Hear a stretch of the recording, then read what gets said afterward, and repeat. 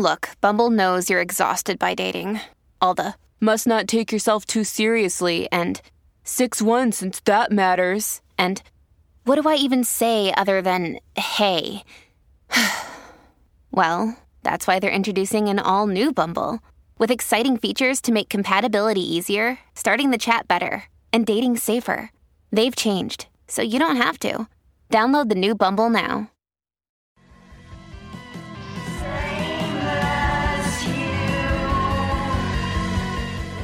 Welcome to the Bureau of Citizen Detectives, the officially unofficial podcast for Yellow Jackets on Showtime. I'm Jim. I'm Aaron. And today we're talking Season 2, Episode 6, titled Key. Aaron, that means who or whom in French, as I understand it. Any idea what that title refers to? Because I'm at a loss. I saw someone, because there's this scene where the girls, right before they fantasy, in Shauna's fantasy, eat her baby.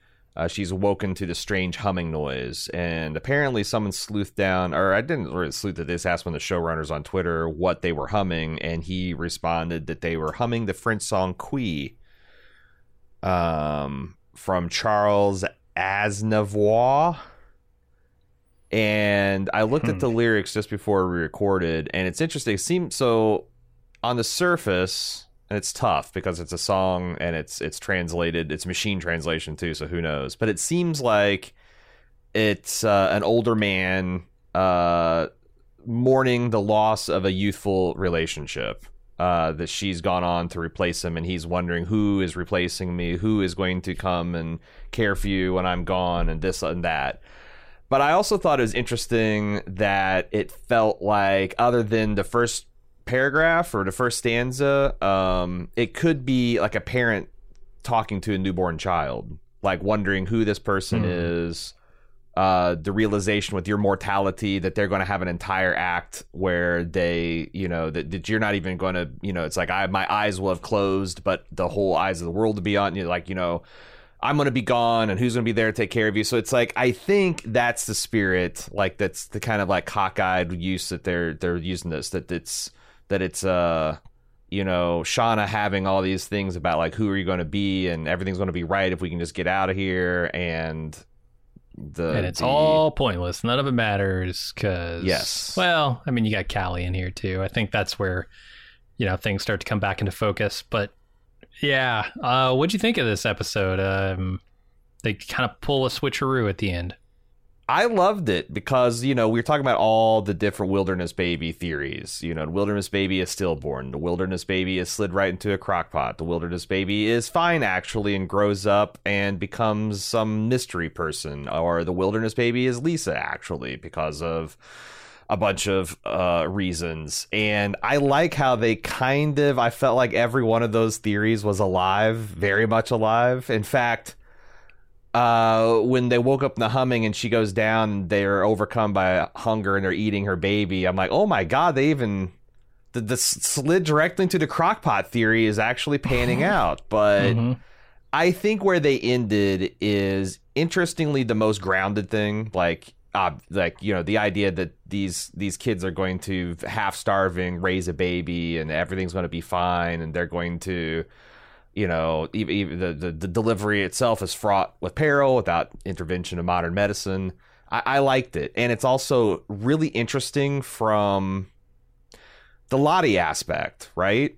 Because I was thinking throughout most of the episode, oh my God, Lottie and her group is going to be insufferable because everything was going to shit. They make a blood sacrifice. Suddenly, Sean is able to have this baby. She's able to feed this baby. Lottie's saying this baby's going to change everything, and it's like they're going to be able to take credit, which is frustrating because obviously it's like, well, if they hadn't done, there's no way to test a case of them doing nothing and then Shauna just pulls through, right? But now that they did all this cult shit and it blew up in their face, I wonder if the opposite will anyone's faith be shaken? Because it's interesting because I can easily see everything changing because everyone had so many hopes based on this baby and getting Shauna through it okay. And Lottie's like, we're going to accept this into her trial. And there's so much importance placed on this, and it all just at the end.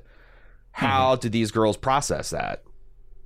Yeah, no, that's a good question. I like that aspect of it. I thought, like, go through all this trouble to have this baby in the show, and then you do probably the least interesting thing with it, which is just to have a diet birth. A little disappointed in that, but I think, you know, it's outweighed by the fact that, yeah, you now throw the whole spiritual leader question under the microscope, and I think that's probably for the best. It's probably a little more interesting than, oh, will they or won't they eat the baby?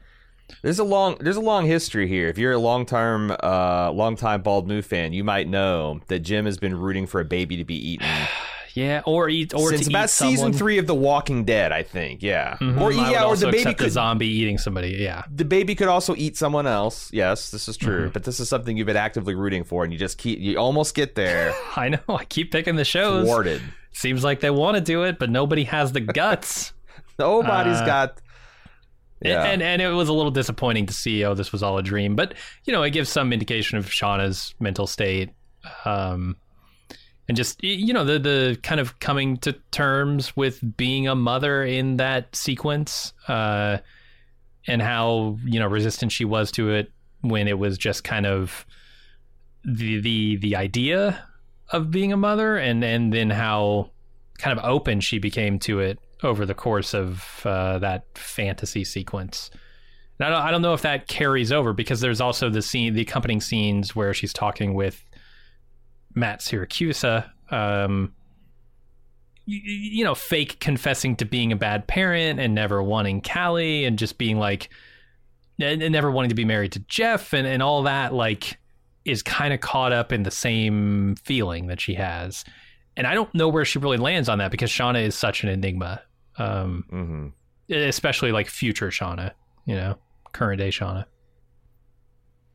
You know, you mentioned that the baby dying during childbirth is the least interesting thing. And I guess you're right. It's the least kind of salacious. But also, like, this show's got a really tough balancing act between, you know, keeping it grounded enough to where people are still invested in whether this is a supernatural mystery or not, but also, like, it definitely plays with subversive and you know, it finds a lot of dark humor in things.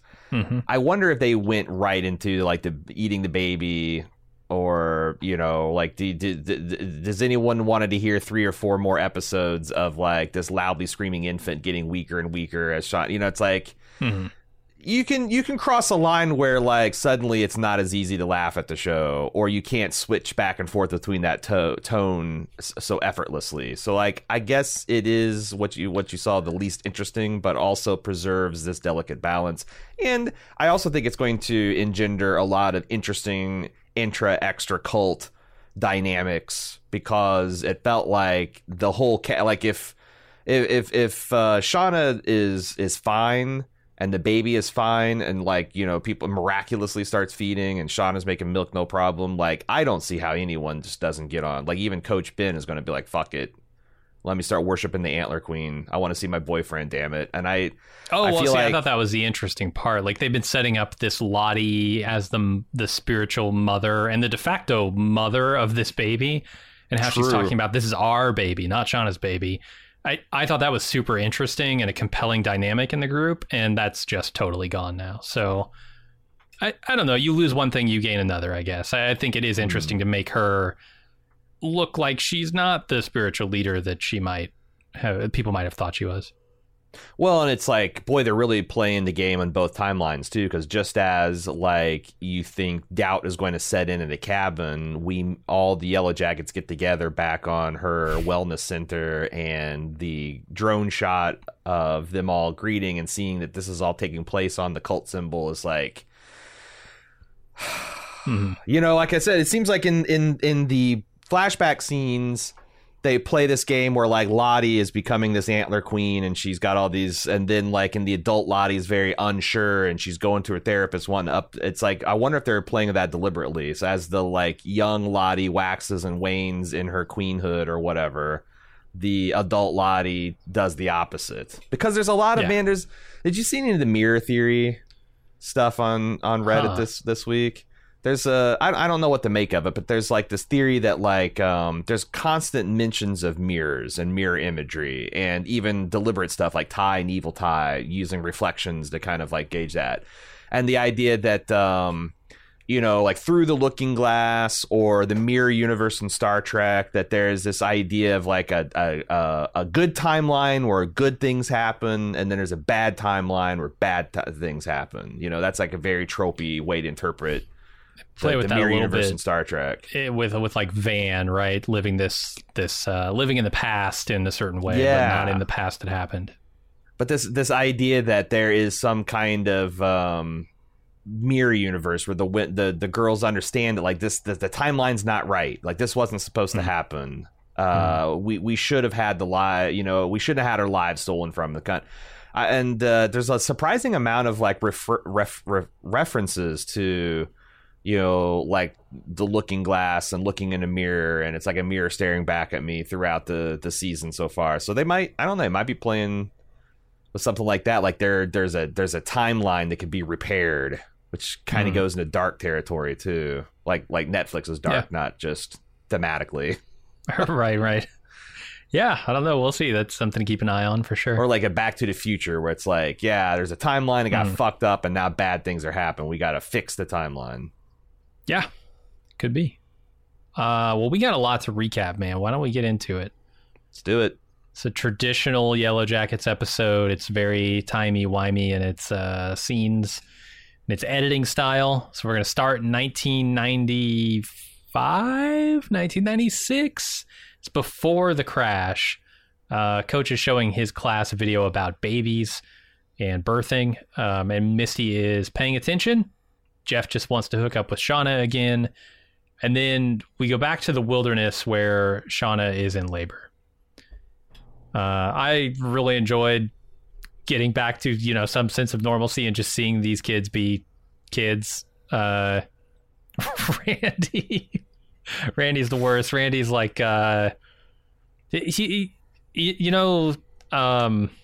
Frank Reynolds' character, Dr. Mantis Toboggan. Yes. Always Sunny. Uh-huh. When I'm listening to Randy talk, it's like hearing him go on about his monster condom for his Magnum dong. Right. I love that episode. And Randy's emulating that here. Yeah, just like all, you know, you can probably remember your health class and they're watching this video of a baby. And I gotta say, watching a human birth is kind of horrifying. Yeah, I've been there. I've never had the misfortune. The babies aren't cute. They're discolored. They're misshapen. They're covered in blood and gore. Yeah, just either grabbed screaming from a birth canal or ripped right out of the belly. It's some fucked up repugnant shit. And that's when it goes right. Yeah.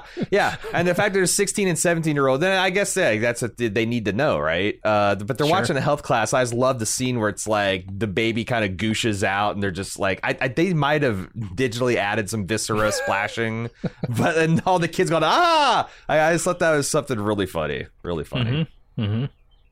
And I also thought it was ironic that Shauna, in discomfort of like Jeff trying to hit on her in class, like pieces out right as someone who the one person who's going to be pregnant in a crisis situation is just like, nah, fuck this video, I'm walking out. And Misty, who is all about it, wanting to know how much blood there is. It's a really good setting for this particular episode. And it makes perfect sense that, you know, the kids would all look to Misty for help.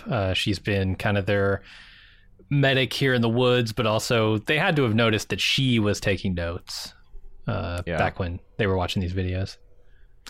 Can we have a serious conversation about condoms real quick?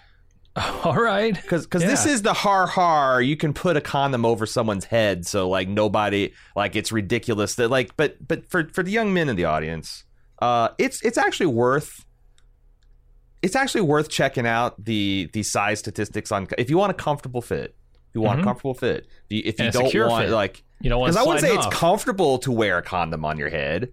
It feels like it's like a giant rubber bing is constricting your skull and it gives you a head. So like, you know, there is different sizes and there's places online. If you actually look up like condom sizes on Google, and you had the wherewithal to like measure your own dick and find out what would actually fit you, it might be worth checking out. Just saying.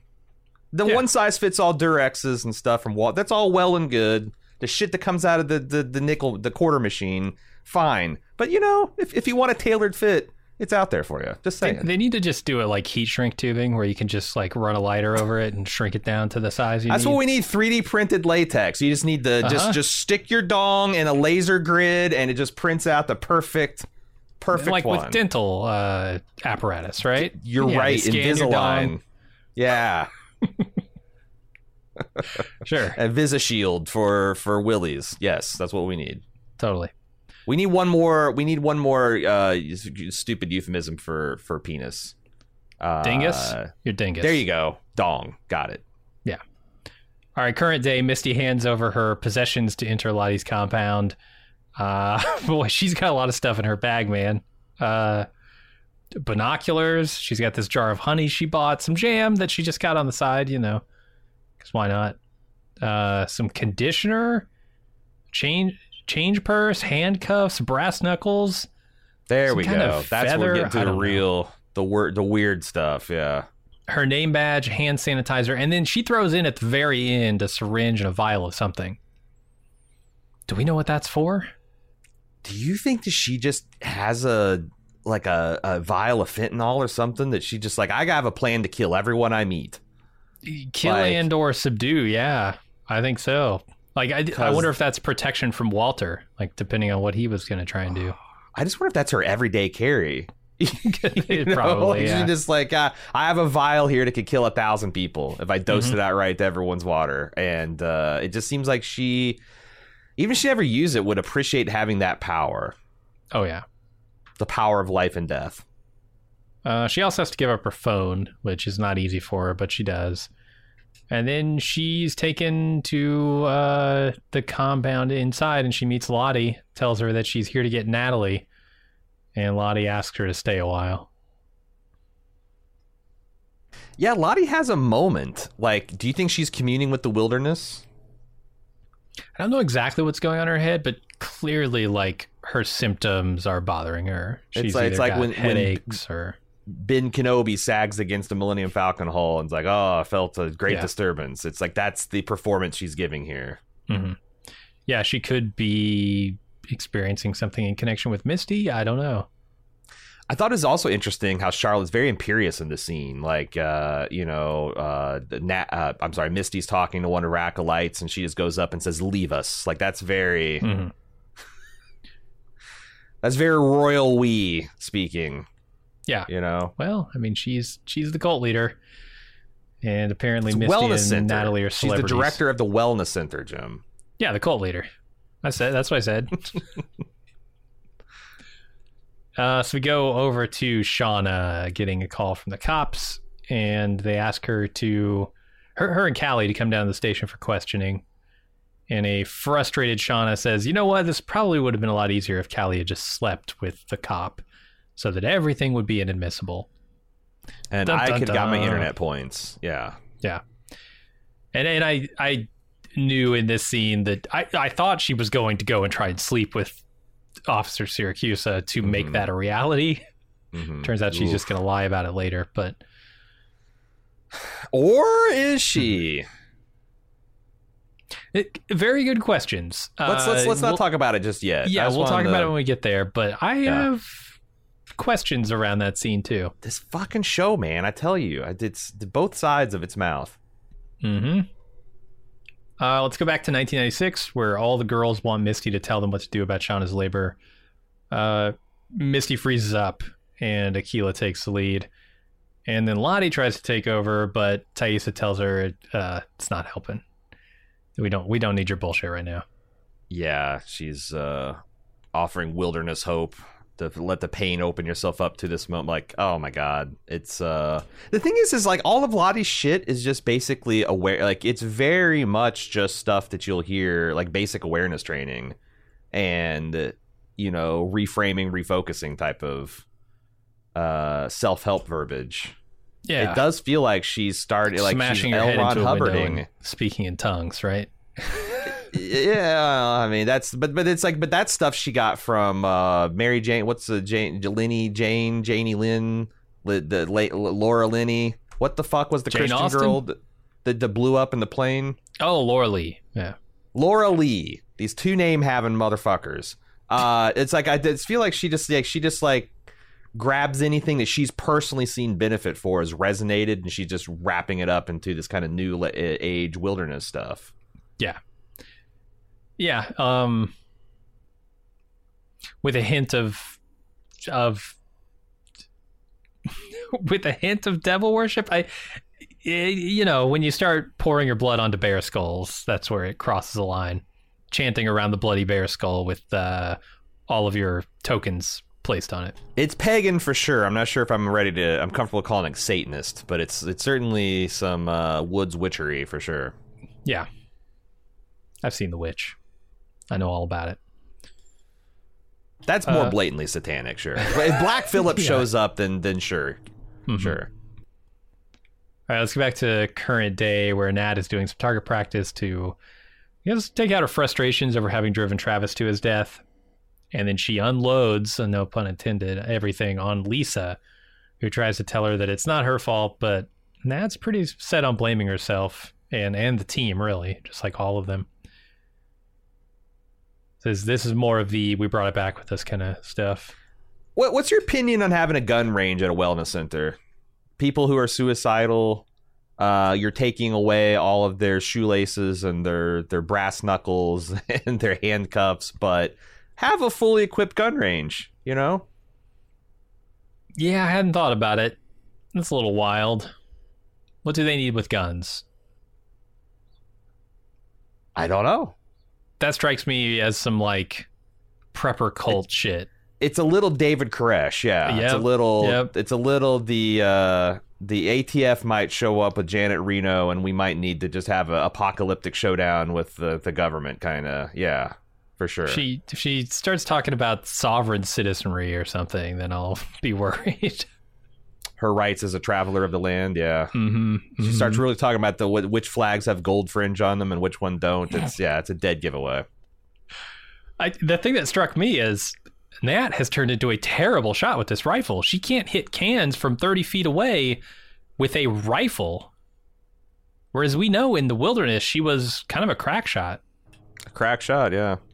I wondered that too. Is that just to show? Is this another mirror image where it's as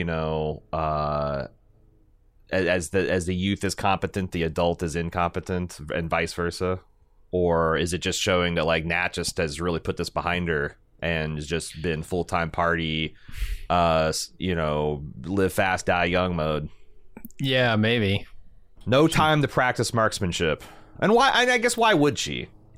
Yeah, well, what's the need? To me, it kind of indicated her sort of out of control. She feels very out of control, and I feel like she's trying to recenter herself with this practice.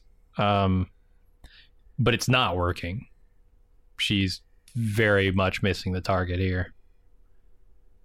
And we keep on, and there's is she echoing things that Shauna said? Yes, because Shauna had the same framing when she was coming out to her daughter. It's some of the things that, we saw, and she corrects herself, we did. And I think she even says, I did. It's kind of interesting how they start with this third person type of language where it's it's some person and something and it happened to somebody at some time, to a little bit more take ownership over it.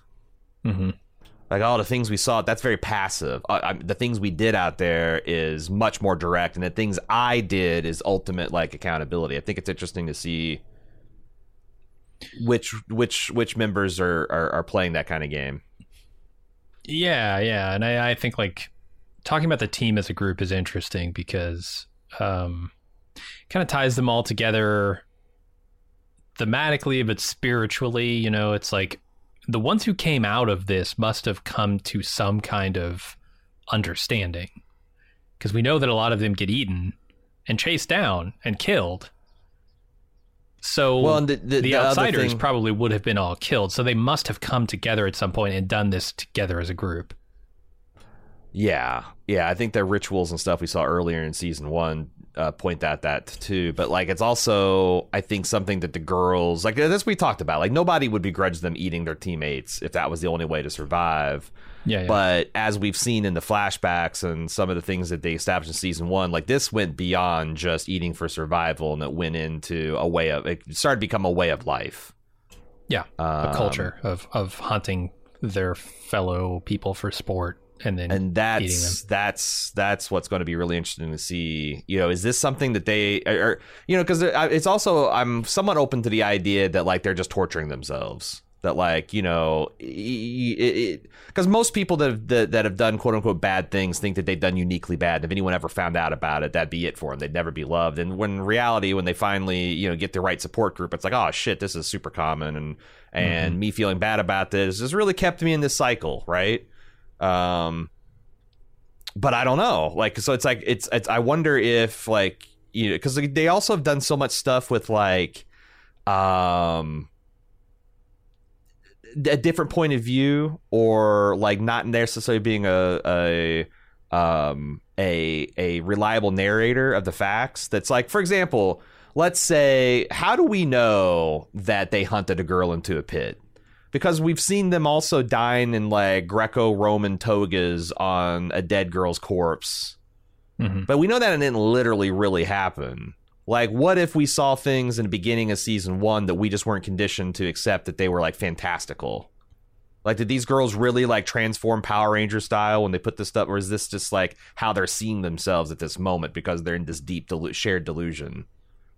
Yeah, I suppose it's possible. Doesn't feel super satisfying to me, and maybe they can bring it around. Maybe they can, make that the point. I can see it as a way to like have agency over themselves. It's like, we're not slowly eating the corpses of the people who aren't making it because of various reasons, because they're starving or they're dying because of poison, they ate something bad.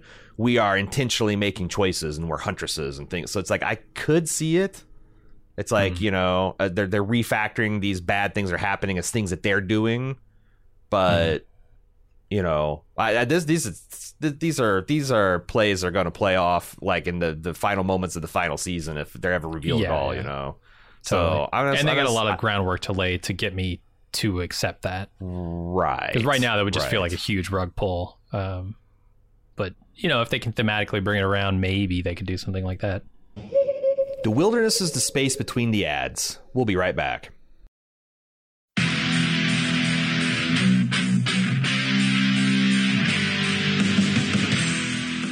We're getting geared up for the 6th annual Summer Badass Fest. And while we're working on a slate of apex badass films to enjoy, we've got an early action-packed announcement to make. Just like last year, we're kicking off Badass Season with a live movie watch and podcast recording. We've rented out a theater for connoisseurs of action films and Bald Move fans that just want to have a great time. Unlike last year, this year's movie is top secret. Hush hush. No hints, except it's incredibly badass. It stars an absolute icon of the genre. We're willing to bet most of you haven't seen it, and it's going to be an incredible viewing experience with a packed house of bald movers. Those of you who came to last year's screening of Total Recall know what a party it was. And those of you who didn't, now's your chance to experience it. Meet me and Jim, order some custom movie-themed drinks at the theater's full bar, then watch us record the full podcast for the movie. We reserved a venue over twice the size as last year, but seating is still limited. It's happening Friday, June 21st at 7 p.m. in our hometown of Cincinnati. Get full details and buy tickets at baldmove.com/live. Cincinnati's actually a pretty great city to visit, and we've got lots of details for side adventures on our event page as well. The Reds are playing the Boston Red Sox in their fantastic Riverside Stadium. The thrills of Kings Island just minutes away, and I'll be leading a kayak trip down the scenic Little Miami River on Saturday. Again, get full details and get your tickets now on our Badass Fest 6 page at baldmove.com/live.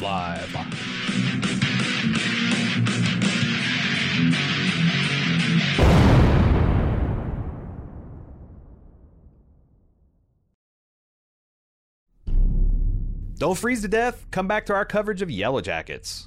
All right, Van tells Taissa what happened when Dark Tai came out, that she tried to kiss Van and said, this isn't where we're supposed to be. Tai has some questions about that which I also do. Van tells Taissa that this, as far as their new thing, their old thing, whatever is happening here can go, and Tai notices the overdue bills in her trash can. Here's the thing. Van doesn't seem as resistant to this. She talks a big game, but she is not acting. She's not backing it up with acts, because like Tai's Van says, well, this is as far as it can go. You're married. You gotta leave and go do your thing. Tai's like, well, maybe I should go then. And Van says, well, why don't you stick around and stock these tapes? You know, that's not what you say when you want somebody to leave. When somebody volunteers to leave and you want them to leave, you say, yeah, it's probably best. It's not what she does here. That's interesting, because you're right. That's exactly. I was like thinking that like Van is just really kicking and, you know, like fighting this, kicking and screaming, but also having a hard time just shutting Tai down because of their shared history. And then she gets to Lottie, and it's just like everything clicks together. But you're right. There is this. Yeah, like the second Tai's like, you know what, maybe I should be going. She could be, yeah, that's exactly right. Get the fuck out of here, and all this stuff. But she doesn't. No, she invites her to stay a little bit longer and do the tapes. So and it also, there's something still there between them for sure. Plus, and it does seem like she's been lonely. She hasn't had a healthy human relationship in a long while. So like, there's got to be at some level some of that fascination, right? Yeah, and this is what I've liked about the show so far, is like this team feels very much like they have this shared experience. They're the only ones they can talk to. And then Tai comes out here and she's talking to Van like the only person who could understand what she's going through. And I think to some degree that's true. So like Van might feel that the only person who could ever love her again, like you said earlier, right? Like she's not maybe worthy of anybody else's love, but Tai's been through the same thing. Tai knows how she feels and why they did what they did. And she's probably a lot more comfortable with that feeling, that vibe, than somebody off of Tinder or whatever, Grindr, who the fuck knows.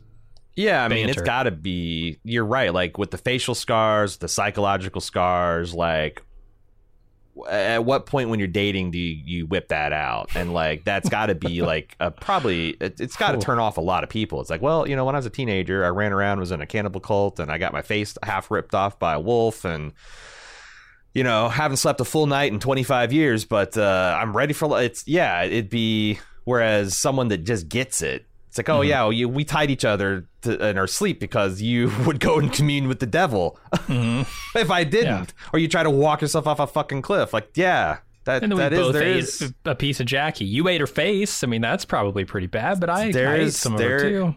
There's a comforting familiarity there for sure. Yeah. And she won't acknowledge it, but it's definitely coming through in her actions. 1996, Misty Nopes out on helping Shauna because she's so traumatized by what happened with Crystal. Natalie tries to tag in the coach, but he sees how much blood there is. He also nopes out. Guys, I've never even seen an adult woman's vagina. I'm out. Yeah, I didn't sign up for this. I didn't join this team. You breeders need to figure this shit out. They finally tag in Aquila, and Travis decides, you know what? I'm going to make a blood sacrifice to the bear skull, and Lottie's group joins him.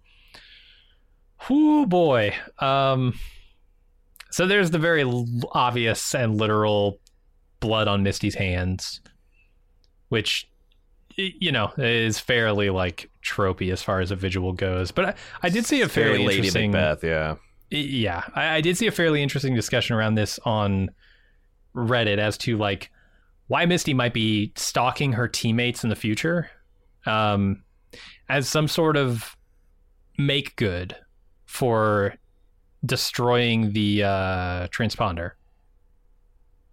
Like if she, because obviously what she's feeling here is all brought on by like Crystal judging her, right? You've done a terrible thing.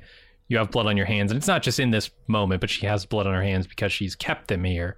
So every death, every bad thing that happens here is kind of on her. And so in the future, you know, if she feels extremely guilty about this, which I think she does in this moment at least, then she might be going around trying to keep these people safe, just why she's stalking them, why she's keeping tabs on all of them. Yeah, that tracks. There's like this intense feeling of personal responsibility for the collective safety of the group that she is there. Yeah, that actually makes a lot of sense. Now here's the one thing that, like, I'm not sure how they're going to get there, because Misty seems to get over this feeling pretty quickly here. You know, she has her moment where she breaks down, she feels all this guilt, and then it just kind of washes away when I think Lottie talks to her later. And then she snaps back to being Misty. So how often does she have these breakdowns? How much does this guilt drive her conscious actions? I don't know, but we may see more of that. What'd you think of is it Aquila consulting with Nugget? That was weird.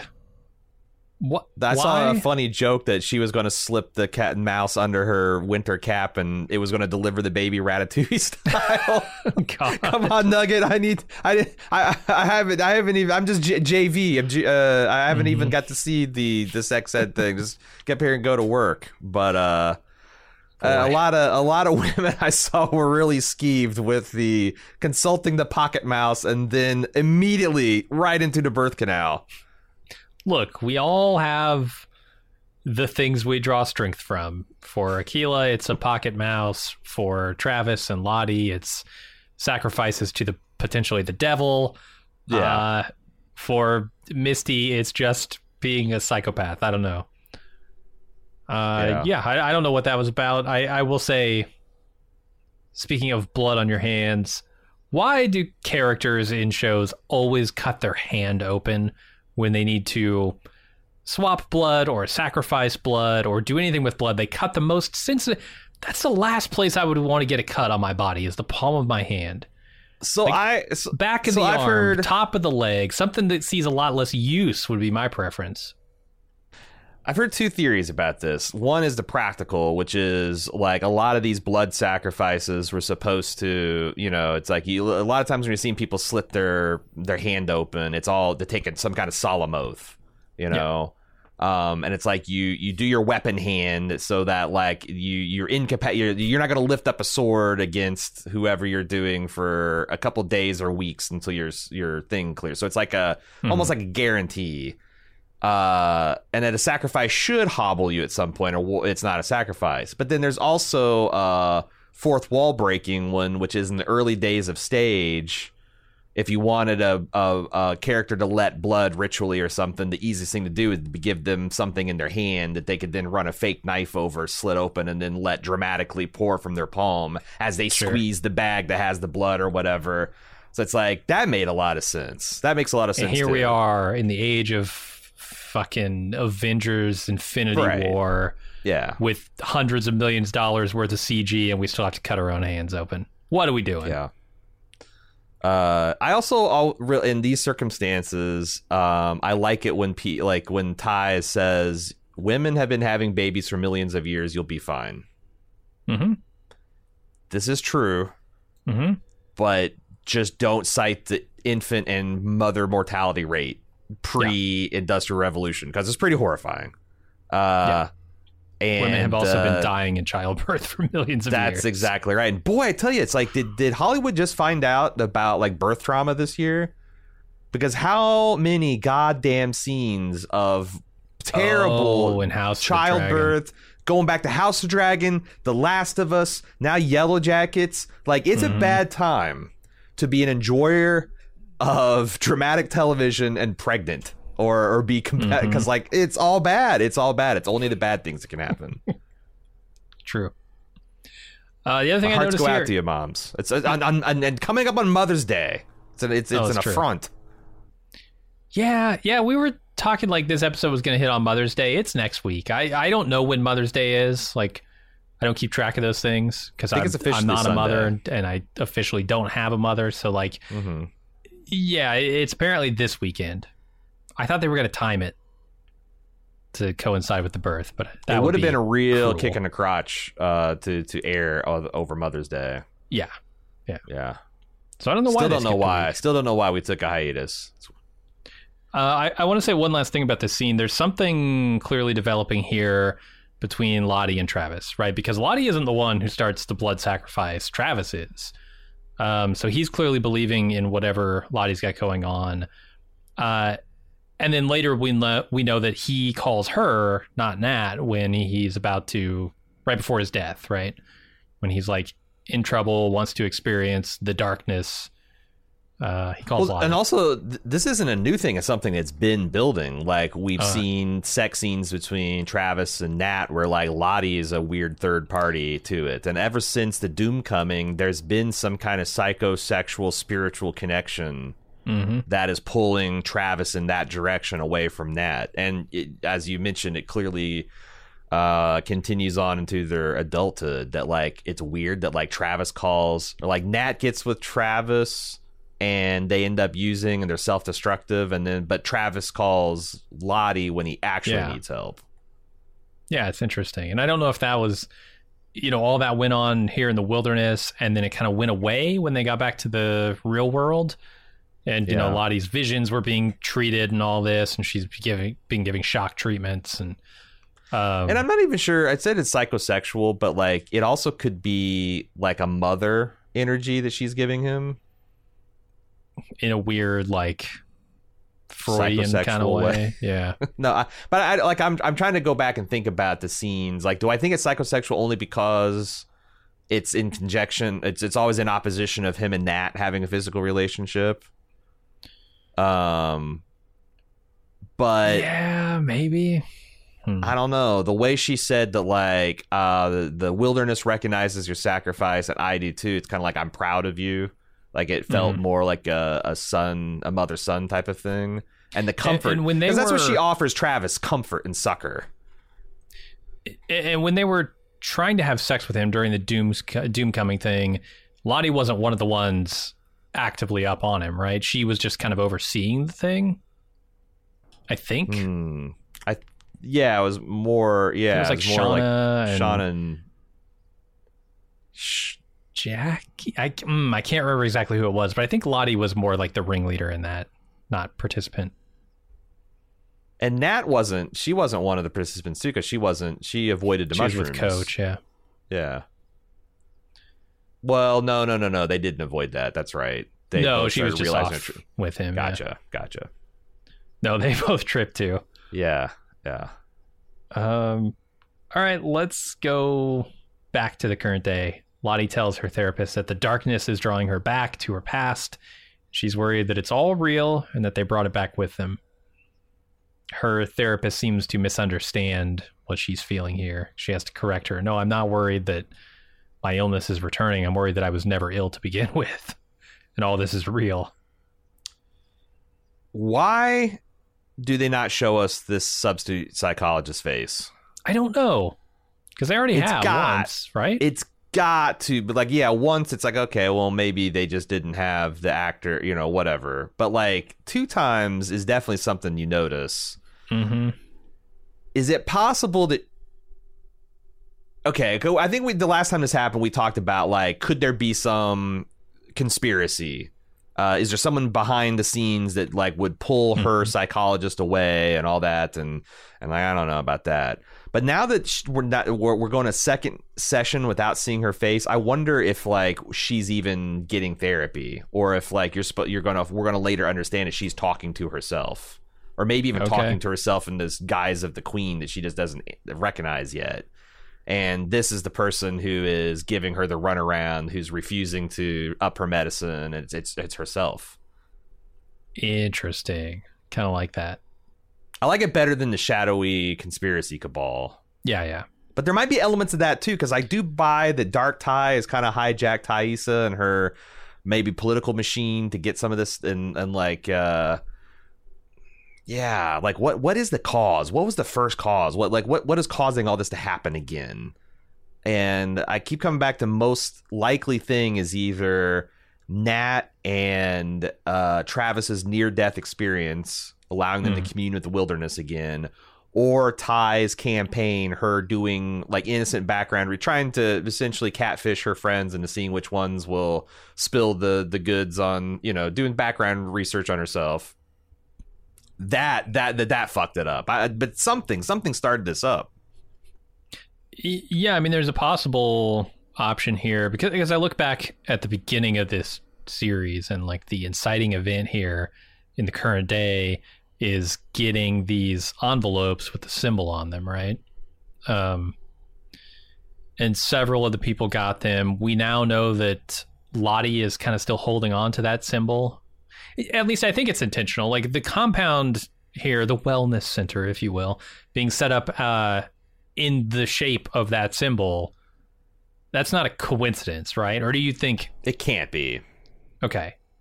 I feel like it's something Lottie did intentionally, and then that makes me think that she was the one who sent these cards out.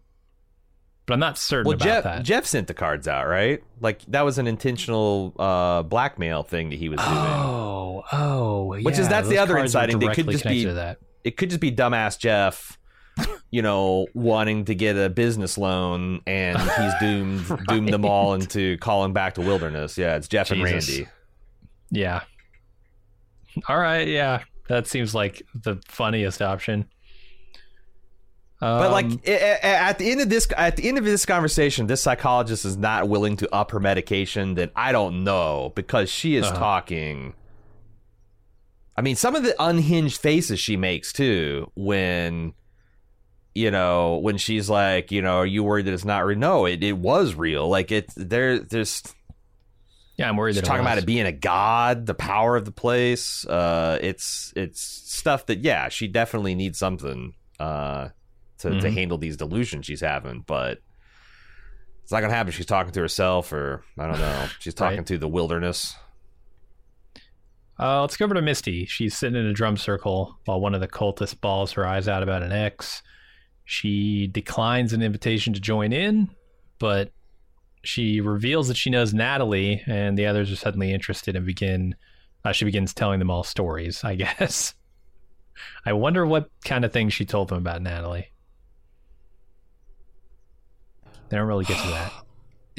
Yeah, it's there's something, I don't know. I feel like that with Lisa, they introduced these people of having serious problems. And that Lottie's given him, but like this scene, I felt like undermined that, because I felt like all the people were fundamentally unserious. Like there's this drum circle and there's this girl sobbing about and you think it's like, okay. Then this guy starts talking about how he has experience because he had this horse meat business breakup with his brother-in-law, and then as soon as she mentions that she knows Lottie in another life, that girl instantly stops crying and has this kind of look of like rat. Like I this scene kind of makes me think that like a lot of these people are just have fairly minor problems that they're just having a hard time coping with, and that says something different about Lottie's retreat than if they were full of people like Lisa, who has like really traumatic relationships with their parents, multiple suicide attempts, et cetera, et cetera. I got a guy who is butthurt over his stepbrother's horse meat business, and a lady who is in the depths of despair right up until the point she hears juicy goss. I don't know. Am I crazy? There's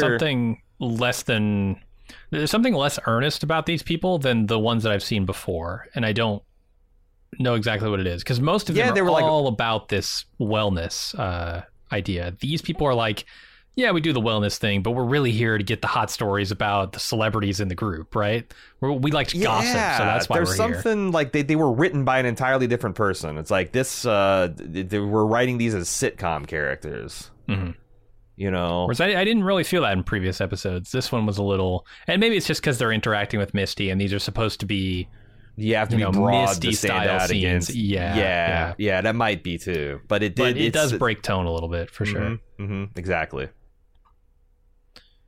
All right, let's go back to 1996, where Coach is tormented by Shauna's screams. He flashes back to a game of charades with friends. For some reason, I have no fucking idea what they're doing with Coach in these flashback scenes. I got the first couple. I was like, okay, He's dreaming of a path not taken and a wonderful past that he could have had, a wonderful present that he could have had. Because I also don't think decision. this is a flashback. I think these are still him, like, what if I had lived an authentic life and I hadn't gone on, like, and it does feed a little bit into the mirror universe theory.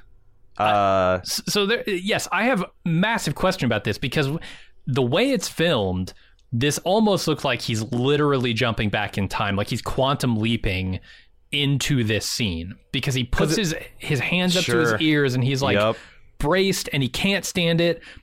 And then the background behind him changes and you can see it happen. And he's still in that pose, like that pained expression. I don't know that he's not actually experiencing this stuff really physically. Well, and it's also weird because, like, he's in his apartment, but then as the delusion goes on, the apartment recognizably takes on parts of the cabin. Like, you can see the windows are in the Canadian Rockies. I didn't notice the mantelpiece, I think the TV or whatever behind him turns into the fireplace and the mantle of the cabin, and the walls, like, they still have the sconces and the like drapes and the paintings and pictures, but the walls are now like those slat board. So it's like they are doing something with this, like, heightened reality, and he's just like full on dissociating to get away from this nightmare and live, because I don't think he ever had like two other gay men over at his boyfriend's apartment and they're doing, like, because that would be too close to getting out there. I think these are all things he regrets. But you're right, like, what the hell are they doing with him? Right, I don't need them to continually reiterate this. I understand the coach feels like he made a huge mistake by not living his truest life, and I don't need every episode to tell me that. So what are they doing with these scenes that's more than that? And when especially I see them starting to mess with reality, I'm like, oh, is there something bigger here? Especially with the deliberate, like, VHS tape glitching and how that seemingly ties into, Van's core story. Like, they're I'm not impatient with it because I think they're building to something. I hope so. I hope it's not just, remember Coach has something to do here, right? Remember Coach is a character we need to service because we kind of forgot about Javi in this episode, but that's probably warranted. It would make sense for him to be the next one that goes because he is clearly outside the inner circle. He is not one of the, the Lady Yellow Jackets. He's not been useful in a long time. Right. Not simply because he doesn't have a leg, but because he's been so despondent and, like, he just doesn't have a huge role in this group.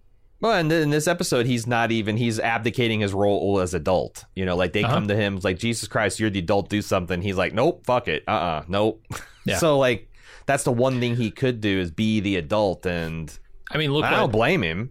Look what state Jackie was in right before she got it, right? She was the one who was just kind of sitting around watching all the other girls work and everybody was getting pissed at her.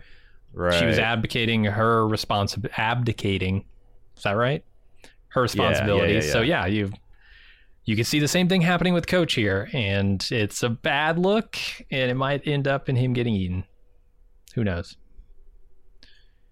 Anyway, Misty breaks down over the loss of Crystal. Lottie grabs her and tells her that they need her to save their baby, and she jumps back into action on Shauna's birth. She tells Shauna it's almost over. Encourages her. We'll see if this sticks. I also wondered how much of this stuff is real. Like when she gives birth to the, but then I guess this is notes from my second watch where I hadn't gone back and done some research because it turns out that, like, because I was thinking, like, God, she delivered empty after birth. What the fuck is that? But, like, there's this condition called placenta prevera. That's my favorite Italian dish. Yeah. Right. A little sauteed in some olive oil and breaded. It's great. I thought so that this is a condition where the placenta, instead of where it's supposed to be, forms over the cervix. So it becomes kind of like a barricade to the baby being oriented correctly and coming through the birth canal safely. And since placenta is the thing that exchanges oxygen, if it gets delivered first and detaches, well, then the baby's in the birth canal for God knows how long without any oxygen supply. So it's like, I guess it's one of those things where it's like it's almost an auto C-section if you're in a hospital. Which, of course, they can't do here because that's not going to help her. Right. And the stuff with Misty, like this severe, like it seems like she's got this shell, this delusion that she operates under, where she's got this false bubbly personality and all that stuff. But then like you get to see when that cracks and she has to confront the reality, she like retreats into this like self-hatred that's shocking. That's like, oh, this is the thing you always do. And that's not, to put it mildly, not good, you know? Yeah, not healthy. Yeah. And I wonder how she's able to maintain this facade into adulthood, you know? I feel like she dissociates a lot. She just kind of, she snaps out of it in a weird way that feels very unhealthy, right? Like she's not dealing with the emotions she's feeling. She just stops feeling them. Yeah, and Lottie's I thought it was interesting that Lottie's the one that gets her to buck up and get back in the game, you know? Mm-hmm. Like, what does that say about her trust in the wilderness? It's like, well, we're going to pray and listen to the wilderness and it listens to us, but also this person that paid attention to health class needs to get back in there and do some medical shit, damn it. Yeah.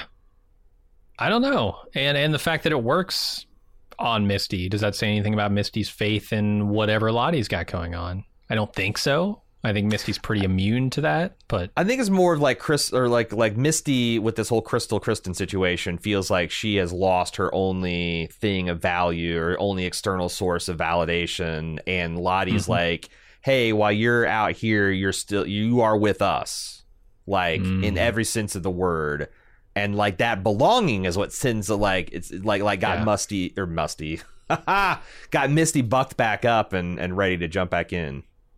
Yeah. Makes sense. Pass the shrooms. We'll be right back. All hail the Antler Queen. We're back with Yellow Jackets. All right, let's go back to current day. Shauna and Callie go to the police station. We're going to see Jeff's outside waiting for him. They're separated by Matt and Kevin for questioning. I was really shocked to find out that you can interrogate a minor without the consent or presence of their parents. Is that true? That's apparently true. The police have no requirements to even let the parents know that they're interrogating their children. God damn. In most circumstances. Crazy. I think there are some limited like criminal investigation. Is this shit admissible? Because like if you're starting to sweat an 11-year-old over something, right? Like what couldn't you get an 11-year-old to confess to? Yeah, probably not much. Damn. Wow. Well, that's insane. Yeah, because I thought Kevin was just off the deep end here. I thought Kevin was like, dude, you can't separate this girl from her parent and then interrogate her. Apparently, you can. Man, so this is going to come all the way around in this episode and be... I just have so many questions at the end about, like, where are they going with this? Because it feels like a path you would chase down in another show that would not deal with, like... that would not even bring up the topic of inadmissible evidence because they wouldn't want to go there. They just want to keep all the narrative focused on, like... are they going to get caught or won't they get caught? This show is bringing it up, but it's bringing it up in weird ways because to me, all of this is inadmissible because it all came from a cop buying a 16-year-old girl a drink in a bar. That's highly illegal. You can't do that. So how is any of this admissible? All of this information stems from that. I'm not sure how much you're allowed to do as an undercover officer. Are you allowed to buy kids liquor if you're doing like some kind of vice sting? I don't think they do it that way. Usually they get young-looking 22-year-olds and they walk because they're trying to get them on the technicality of anyone that looks under the age of 35 or whatever you're supposed to card. It'd be hard to imagine that a guy in his off hours, I thought so too, running a hunch down would be considered a vice undercover operative. Well, and they also set this up where Kevin, I think, thinks that Matt, I guess, Jay, is a loose cannon. Like at the end with the Callie thing, I think he medium suspects that maybe Matt might have done something crazy. Because, all right, as we you say, gotta talk about that when we get there, because I do have questions. Okay, I do too. And I also want to say that Matt is a fucking scumbag. The way he smiles at Callie, the way his whole demeanor in this investigation is he's not a skillful interrogator. I'm starting to think he's a shit policeman, honestly. Oh yeah, he is. He's garbage at his job. So I'm so torn on him, right? Because I understand he's doing the right thing. Like, they did murder this guy. There's definitely something to it. Yeah, he's going about it in completely the wrong way, and he's just a shit. Look at his face, man. I know, and that's the thing. I hate him. If being a smug asshole was the way to get criminals to confess and aid your investigation, I'd be all for it. Be smug, but it's not. It's not. No, it's not. He just can't help himself. All right, Ty is stalking tapes and brings up Van's financial troubles. She offers to help her figure something out, but Van gets pissed off, tells her to mind her own business. Ty gets a call from Misty, who tells her about Lottie's Wellness Center, and she asks where it is, implying that she's going to go there. The food is surprisingly great, and the BO factor very low. Uh-huh. Good Sandy or bad Sandy? Where does Hope Floats fit? I have no idea what you're talking about. Oh, at the beginning of the scene, she's talking about, I forget what movie she's talking about, but it's Sandra Bullock. And she's saying, does this movie go in good Sandy or bad Sandy? Gotcha. I don't know. It's interesting. What are they trying to tell us here with this failing business and Ty being a real estate lawyer, which is, that's weird. It's like a weird non sequitur, because she's like, well, you know, are you offering help? She's like, lease. It's not. Yeah. Well, I'm a real estate lawyer. So I'm like, okay, like, how is that going to help my failing business? Right. You know, and like I said, real estate lawyers aren't going to make VHS tapes popular. Right. Right. Yeah. No, I thought that was a weird, but it's like, are they saying that like maybe she should have been a person that she calls? Because like, oh, it's I don't know. This like it's weird because it's like they don't need to cut back to the Van and Ty as much as they do in this episode, but they keep doing so. I keep on wondering why. Yeah, I don't know why Van. Well, okay, so with Ty, I can understand why Van might be standoffish with accepting any help. I don't understand why she's so unconcerned with the failing state of her business, though, because I don't believe Van when she says that she can deal with this. I think her business is going under. It's going to be gone in a matter of months. Why isn't she looking to fix that situation? I mean, it might not be that she's not trying to fix it. It might just be that like, shit, man, I don't know. Why do people turn turtle when they're having financial problems? It's probably because they feel overwhelmed. They feel like there's no answer. Yeah. They feel like they're just going to double down and like keep doing, and that this is going to work out. But you know, yeah, like I'm as guilty as doing this kind of shit historically as anyone. Like, it's all at the end of it, I'm always like, why didn't I take more proactive steps to like address this rather than letting this impending doom hit? And like, I don't know, because it's like we're fucking monkeys, and we're not really designed to do this kind of like long range, like I need to call the bank and work out this or that. You know, it's like we're just not really set to do all this kind of stuff. Totally. But the difference being your life is not a carefully tailored narrative. Exactly. That's what I'm saying. This like all this is, what are they trying to tell me? Yeah. Yes. Like, again, I can explain all this stuff, but like, again, why am I seeing it? And why do we cut back? Like they could have cut back to them exactly once, which is the phone call, but they are, maybe they're suggesting that's a pattern in their life, that like Ty is the one that needs all this crazy help. But like Ty is the one that's always trying to make Van her project. And there's kind of like, there's something insulting about a person who came here in a fugue state, hitchhiking with a semi driver, a truck driver, being like, oh, I'm having a psychotic break and evil from the woods might be stalking us. What's all this past due bills? Like, and how about that Oxy? Huh? What about your pill? Yeah, I was like, fuck off. I didn't call you for help. Right. You came here for help. Shut up. Yeah, but again, why? Why is this happening? I don't know. Yeah, maybe it is to show us kind of the because the thing that struck me about this is I keep seeing the show knock her down a peg, because at the beginning of this, when I see her running her store, I'm like, she's happy. She's doing what she loves. Look at her interacting with her customers. Look at her stocking her shelves. She's surrounded by the things that make her happy. And that keeps getting knocked down, right? She's taking the pills. She's got these overdue bills. She's out there trolling for pussy, essentially. Like, she's taking her pills. It's probably she's got overdue bills. It's a bad It's sitcom. the Van Show. I don't know. I'm sorry. So they keep knocking her down, and I'm like, okay, that must be what they're doing here. They're showing us that underneath that veneer, this normal, cheery life that she sets up, nothing is actually okay. And so it's all going to break down here when they see Lottie. It's all like a bunch of people refusing to confront the reality in front of them. Like, Ty is having psychotic breaks. She's trying to be senator. Shauna's trying to have a normal family life while her, her husband is blackmailing her and her daughter is dating cops. And like, if you go down the line, like, everyone is trying to ignore, except for Misty.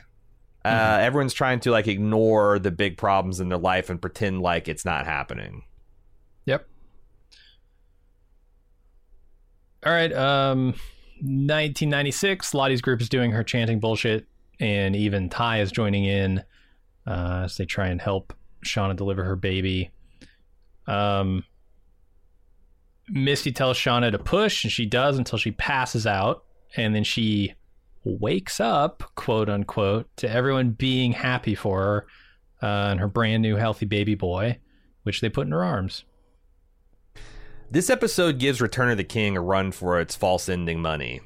Like, there's like 4 fade to blacks where I thought that the credits, it seems like it's kind of early, but sure, why not? It might have been an hour, but like, no. I was like, man, are they really going to make this a cliffhanger? Nope, they're not. Yeah, and it'll do that a couple more times for sure. But yeah, this is like everything from here to the end of the episode in this timeline is an extended death fantasy. Death? I don't know. She's definitely passed out. I can't tell if she's like on the verge of death. I know there was a lot of blood. They mentioned and she's unconscious. She lost a lot of blood. So there's another theory that like, that when people are having these near-death experiences, they have these visions, right? And it seems like there's also this ancient tradition. I think it starts with the Greek myth of Persephone visiting Hades, and she eats the 6 pomegranate seeds, and that, if you eat something in an afterlife situation, it binds you to that place. And we see with Jackie, like when they invited her inside, she drank the hot cocoa. When Lottie was dying, freezing to death, she was almost sit down and have the Chinese food, and then Laura Lee or wherever, Sarah Lee, Little Debbie, is it Laura Lee? Did I get it right the first time? It's Little Debbie, yeah. Okay. Laura Lee says, nope, this isn't for you, get the fuck out of here, you gotta wake up. I think it's interesting that like in this kind of like purgatory state in the dream world, her baby does eat, breastfeeds, okay, and Shauna never does, and Shauna comes back. What about all of the girls who eat the baby? Are they bound to something? They're not in a POV because all the other girls in the strip mall were eating Chinese too. It's just like it's whoever is the I guess having the death focus. All right. But you're right. I just made 2 people the death focus, the baby and Shauna herself. I don't know. It's just I think there is something there about like people who go to this afterlife, they're on death's door. There's something critical about turning down the food, which might that might play into the actual subtext that's happening too. Of like the people, of course, the only one that's avoided eating humans at this point is Coach Ben, and Yeah, he doesn't seem like maybe, and it doesn't seem like. Ooh, you're right. He could have got some bone broth, picked over them bones. All right, let's go to the current day again. Van drives Ty up to Lottie's compound and says she's just dropping her off, but then they start talking about her life, and Ty asks if she's happy. Van says she's given up on love, but it's not because of Ty. It's not because of Ty. Not just Ty, because of Ty. Yeah. I don't know. I mean, I think Ty is saying some accurate stuff about one of the Van's fixations, the VHS and all that stuff, is living in the past. And she owns to it. It's like, yeah, I like living in that time where, you know, we actually thought we had a chance to be happy, that we could have lived regular lives. Yeah, instead of the past that actually happened. And it's also rich for for Ty to drag Van for using apps and stuff, because like she's got the stereotypical close-knit nuclear family. Well, I guess not stereotypical, but you know, she's gotten married, she's having a kid, but is like, that made her happy? No fucking way. Like Van seems on average, of course she's about to lose it all, it seems like, but she seems on average like more happy than I would say Ty does. Yeah, I mean, she's certainly more well-adjusted because Ty's got this dark side that keeps her from there's sleeping that too, and tears off her pet's head. They're so weird because there's like a divide between the women, between like the active participants. Like, and I'll put Lottie up there, I'll put Ty up there. Like they're actually having some kind of supernatural experiences or delusions. And then the people who are like passive enablers or followers. Like Van, I don't think has seen, you know, like she's not getting talked to by the wilderness. Nat is like I think the most one. Shauna, these are the ones like it's like you got the active doers and then the passive happen toers. And I wonder what significance all that has as well, because it seems like there's leadership positions in both. Like there is this Shauna and Nat axis and this Ty. Lottie axis of the believer queens versus the non-believer queens.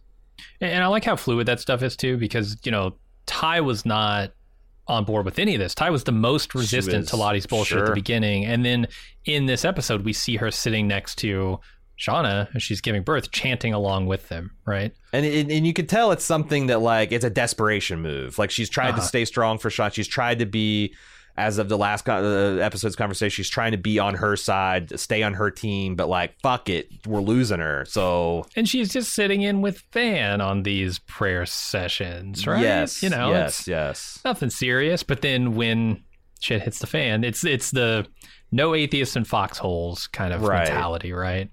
But there's a lot of there. She's finding these devil symbols in the woods.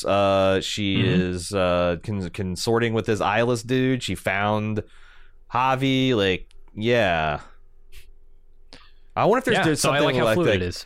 Because there's like 4 queens in a deck of cards. There's 2 black, 2 red.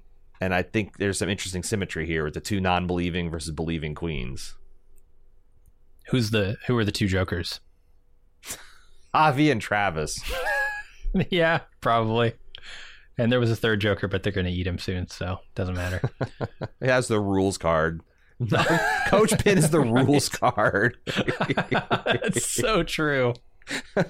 So true. All right, Lisa gives Nat her goldfish for the day. Nat asks Lisa why she forgave her for stabbing her in the face. Lisa says, suffering is inevitable, and only by meeting it with compassion can we truly begin to grow. Very Zen Buddhist of her. Yeah, she's taking it all in stride. I don't know. That feels like a line you tell yourself. The more enlightened portion of your brain is telling the monkey part of your brain to be quiet, because the monkey part just wants to stab her with a fork. Right. And it, you know, you stab her back, like, then where does that lead? You know, is she gonna want to stab you back? But like, you know, meeting suffering with compassion is the true growth opportunity. I mean, I believe in And it does seem like, yeah, like imagine like if Lisa had given in and stabbed the shit out of Natalie and wounded her in the neck. And like, is she going to feel good about that? Like maybe in the first minute or two, but then like when she's walking the scene or bit, and instead of being closer together and having these like they're further apart, like. And she's talking about Natalie's suffering, right? Meeting her suffering with compassion. Understanding that she stabbed me not because she hates me or because I did anything wrong, but because she's suffering. Yeah. I wonder how because like there's also a limit. Like you can't, like, no life philosophy is complete into itself. Like if like if suffering is inevitable, you meet suffering with compassion.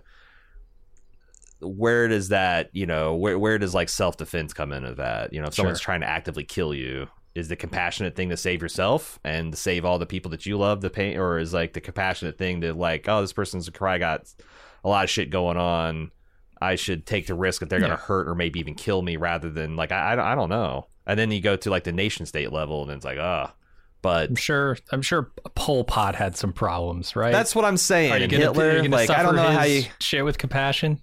I don't know how you confront National Socialism with compassion. But it is interesting. But like, for 99.9% of everybody, it's probably the way to go. Yeah, it's a good starting point, certainly. Yeah. It's a never a bad time to like reach for the compassion tool for first. You can always let the lizard brain take over. You can always be like, all right, monkey, go. Here's a knife. Get in there. But it's hard to call him off once you've let him off the hook. All right, 96. Shauna tries to breastfeed her baby, but it is not working. Nat thinks maybe it's because she's starving and can't make milk. It turns out it's just going to be an attitude thing. Of course, this is all fantasy anyway. God, it's really stressful listening to this baby angry cry about being hungry. Oh, yeah. And I was already like, oh, man, I hope her milk comes in because... Like, you don't know how many days it's been. You're like, can this kid survive much longer? Like, yeah. And despite, I always get sucked into this shit. Despite myself, I'm like, this is the wilderness baby. Its lot in life is to go into the crock pot or die or to have some kind of terrible trauma happen and get don't get invested. I fucking do, man. Yep. All right, let's go back to current day where Jeff is listening to "Fuck the Police" in the police department parking lot. Yes. Taissa calls on Shauna's phone, which Jeff answers, and Ty leaves him with a message for Shauna that she's headed up to Lottie's Wellness Center. Jeff kills me in this show. I love him so much. He so bad at lying. He needs to stay as far away from this as possible. I know Shauna is not doing like the best job here, but right. Jeff, when he's lying to Ty about where Shauna is, like she's in the bathroom and she's like, oh, well, I'll call back in a few. He's like, well, sometimes it takes a long time. Yeah, she's in there a while sometimes, so you better leave me a message. It's like, dude. Shauna would not want you saying this, A, if it were true, and B, it's obviously not true. You're making shit up. Yeah. No, he's so bad. He's so like hilarious. I said, he means well. Maybe he is good compared to some people on the show, but he's just such a fuckboy. Like it's just such it's such a Jeff thing to do, to be sitting outside the police the police station where your wife and daughter are being interrogated and being like, yeah, blaring some NW, and you tell him. And he's got a window down, but he's got the radio up just loud enough, and he's just far enough away from the PD that if a cop walks out, right, they probably not going to hear it. No, yeah. I love this. This is him flexing over. What's his name? Kevin. Yeah, Kevin. At the gym. Yeah. He's can't help himself. Also, does the team not like Jeff? I can understand why if they don't, but Ty hangs up on him like there's some animosity there between him and the girls. Well, I mean, he did try to blackmail them all. Like they all know that. You're now, right. right? I keep forgetting. That I Jeff know, is dude. The I do too. It's surprisingly how frangible that idea is in my mind. Because like sometimes I'll catch myself theory craft. I'm like, oh wait, no, I know who sent the goddamn things. Right. Never mind. It's because I think when I was rewatching it, it took me several episodes, and I'm still not convinced that goddamn it, who is her lover? Adam. I'm still not convinced that Adam wasn't in on it. Yeah, there was something about him that made you think he was, for sure. Yeah, and like They almost I did feel a like too the good a whole- job selling that. Right as she stabbed, like you're supposed to like, but it took me a couple episodes, and again, there's still sometimes I'll see the right theory and I'm like, I don't know about this Adam guy, maybe it is Avi, maybe it's the Wilderness Baby, but like I don't really believe that, but like there's something I think there. All right, Misty asked Nat why she seems so weird, but kind of likes their celebrity reputation and the vibe at the compound. Rather than answer the question, she asked Misty, we're all like this, aren't we? And I think she's talking about like Misty dissembling over what happened with Walter. Like she can tell she's not getting the whole truth there. He didn't just go home. And she's just like, yeah, we all do this. We're all full of shit. Yeah. One other thing I noticed in this scene is Misty wearing the purple color of the cult in this scene. She's got this like white and either dark navy faded blue plaid pattern, or it's purple. It's like that faded purple color. I also noticed that I think this is a big thing for Nat too, is because like I've seen her wear like flirt with joining the purple people cult, where she'll wear like a shawl that someone gives her or something like that, a cardigan, but she deliberately and purposefully puts on the full uniform by the end of this episode. And I think that's interesting. Yeah, they're definitely this winning her over. big yellow jacket party, and I don't know, is that some kind of fault line too, that you've got the two girls that are going to come in and they're just like fully accepted the Lottie? I keep on trying to put this in context of the Queen theory, where they, the winter, everything gets quiet, and then the spring emerges, and the queens come forth, and they do battle for hive supremacy. And now all the queens are coming back together at this place. And it feels like it's drawing them here, right? Like, or the honeycombs are running red with blood and Letty's premonitions. Yeah, that can't be good. Yeah, especially as we approach the season finale here in a few more weeks. So the other thing I don't think we talked about is like Walter has made a concerted effort to try to get a hold of her. Because he kind of like sped away from the scene, like fuck this crazy African gray lady and all that kind of. But like he is trying to reach out to her. He's texted her several times just from the missed notifications. And Misty's thinking about him. I miss Walter. I do too. Yeah, I think Elijah Wood is going to be back. I don't think he's gone for good, but like, yeah, I wonder if this is him, attempting some more Moriarty shit, or if this is him trying to warn her of something, or what it is. I don't know, but I'm curious. Yeah, because the thing is, like, the Misty's got to think about is like, well, if he's not fixated on you, what's to stop him from blowing the lid wide open on the Adam case as a citizen detective? Does he have the evidence, I guess, is the question. I mean, does anyone? Like, I mean, I'm just saying, like, need a it's body, like, really, but like if he just continues to search through,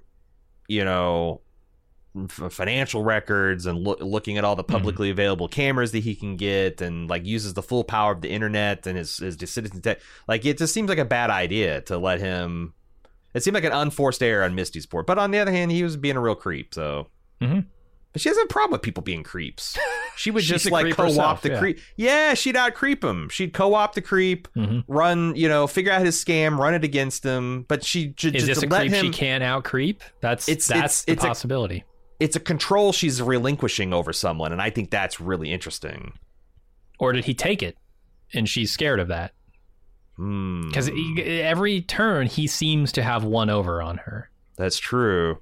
And she tries to put up a defense against it with stories about people's moms, but he checks in and he sees that they're false, and he might be better at out creeping. I don't know. Seems like the story they're trying to tell, yeah. That he's potentially her equal. I mean, the whole Moriarty thing, that sets it all up. Real quick, they go back to 1996, continuing to show Shauna trying to feed her baby, still not working. And then we come back to current day, where Matt interrogates Shauna and Kevin interrogates Callie. Matt works on Shauna by saying that she's a bad mom. Shauna puts on a teary-eyed performance admitting to an affair with Adam. And Kevin works on Callie by claiming that her mother is using her. And Callie responds by claiming that Officer Siracusa took her virginity. Kevin, okay. Let's start with the Shauna stuff. Yes. Clearly, Matt does not buy any of the shit.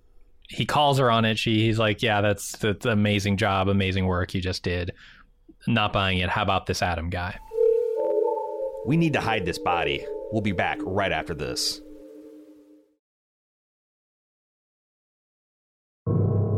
I think the lady in the tree is watching you. Welcome back to more Yellow Jackets. We don't get to see the conclusions. We don't get to see the actual meat of these scenes, and I'm kind of frustrated by that. Because when they come back to the car, I want to know exactly what's going on.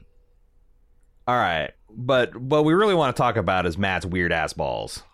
Right? How does Callie know about the weird-ass balls? Okay. Because you got to be able to back this up. All right. So what's one option, clearly, is... Oh, she slept with him. Sure. She's seen his balls. That she could describe them. I think it's interesting with the average. So, like, statistically speaking, half of all American men are below average in terms of, I don't know, testicles, dick, whatever. Like, just statistically speaking, that's how right? it works. That's how statistics work, right? And with our fixation on the size and impressiveness of other men, probably a lot of men who are solidly average, even above. I've seen guys with like 6.5, 7 inch dongs think they're small because they never looked at statistics and they watch too much porn. And I bet like there's a lot of guys who probably, because like our junk looks weird.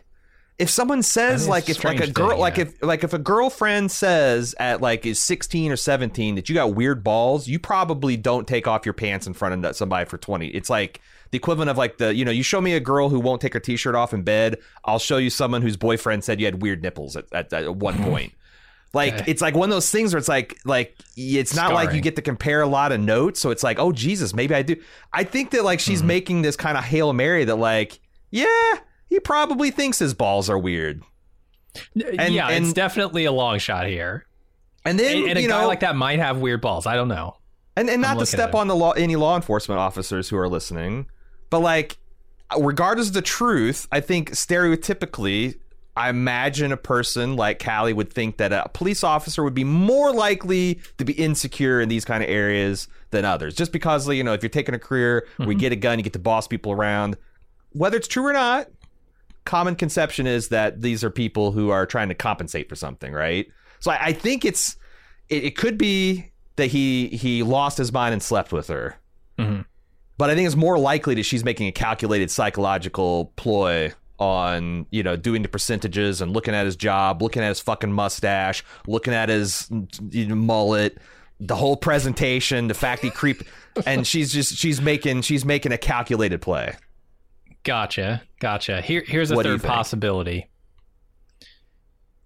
She's very post hoc in her thinking, and she's declared this thing, and she's going to go make it true by like catfishing him on Tinder or something, getting him to send a picture of his balls to her,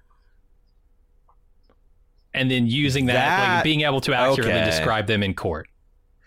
Because, like, I was thinking, oh, man, if he's a big enough idiot that after she's put it into his partner's head that she slept with him, she can seduce him. Like, he is like, Jesus Christ, what the hell? What the hell, But what if she pretends to be But if she, like, gets else? on Tinder and, like, gets an unsolicited dick pic from this guy or something where she can... But what if it backfires and she's like, God damn, this guy's balls are beautiful. I can't in good conscience say that this guy's got weird. Yeah. And like, even if I did, no one would believe me. They would know I was lying because look at those balls. And you might be thinking to yourself, listener, what would like beautiful balls look like? Hey, all you need to know is that Matt's got them. Like you've never seen them before until you see this man's paired. They're just perfect. They're perfect. No, that's a really good, that I like that. I like because I do believe Matt is that big of a dumbass. Well, yes, and there's that too. That some hot girl messages him out of the blue a day after the thing, and then it's hot and heavy, and let me see your. And he's like, "Oh God, I was one message away from just sending it unbidden, but sure, here we go." Like, right, and he's on Tinder. I mean, look at him. Yeah, come on.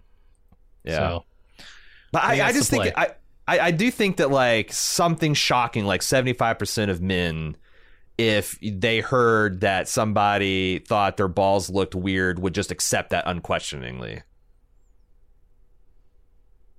All right. I do. Yeah. And I think that's exploitable. Fair. I can't tell how old he's supposed to be, because that's definitely like a thing that a young man would concern themselves with. I'm trying to think what would happen if somebody said I had weird balls. I'd probably be like, okay, dude, whatever. But you're pretty At self-possessed this and assured, and like a 40-year-old I'm man. a 40-something-year-old man, so like, Not a cop. I think if you told me that when I was 17, yeah, it would be a complex. Sure. But I don't know how old he's supposed to be. Like, I just don't think 28? this guy seems like he is self-possessed, and he's smug, but that's not the same as self-confident. He's pretty sure of himself and his investigative. And is he successful with women, but- or what? Yeah, that's the thing. Because like you can Sure. have like how many times have you seen beautiful people have really weird hangups about it? Sometimes it's even worse for beautiful people. But and this guy's not beautiful. Yeah. Well, Certainly not his I don't balls. know. They're weird. A lot of people would say he's good looking, but he just looks to me. Like He's got a creep. I don't like him. People talk about punchable faces. This is it. Yeah. This is it. I don't know if he's got resting punchable face, but when he thinks he's got a spider or a fly in his spider web, he's, oh my God, he really cranks it up. Yeah.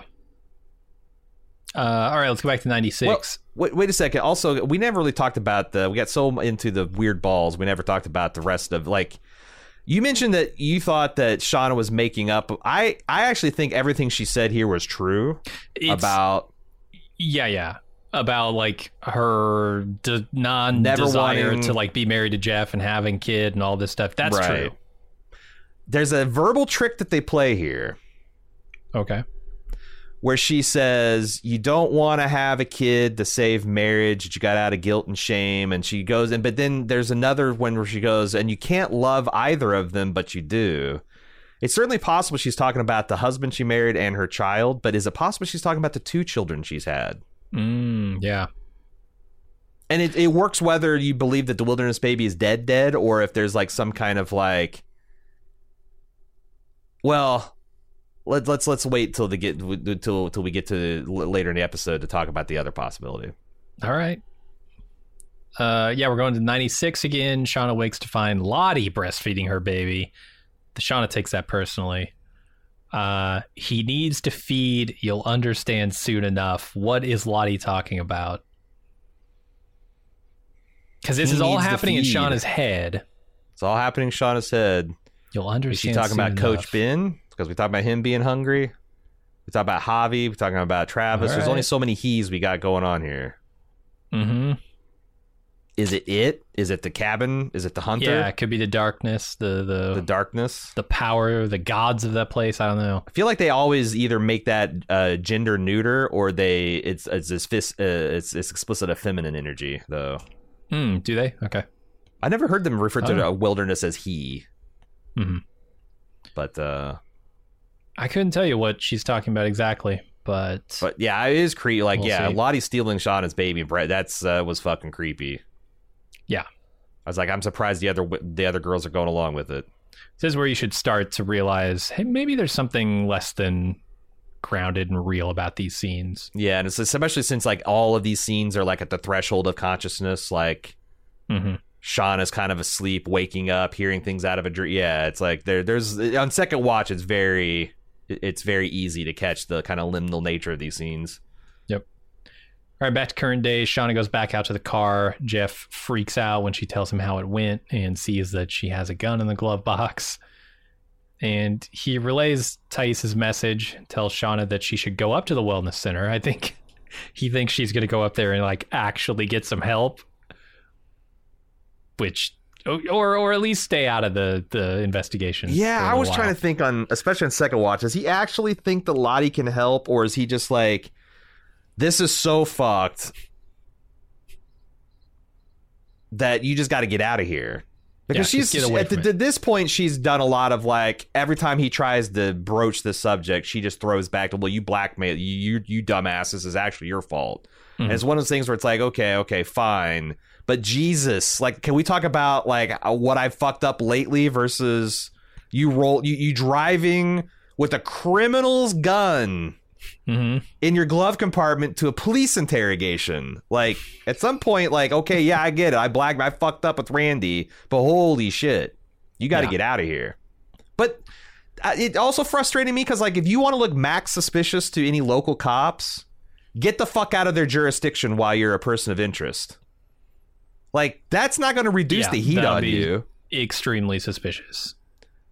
Oh, hey, Kevin. Oh, no, now Shauna, she went upstate with all of her Yellow Jacket friends. Yeah, they're circling the wagons. I mean, that just doesn't look... I mean, they're playing this game of what makes her look guilty and what can they prove, right? And that's what it comes down to. If they can't prove that she left because she's got something to hide, then she just kind of went on a vacation or retreat, you know? It's the same with Callie, right? Like, and Callie just explicitly says it, like, who are they going to believe?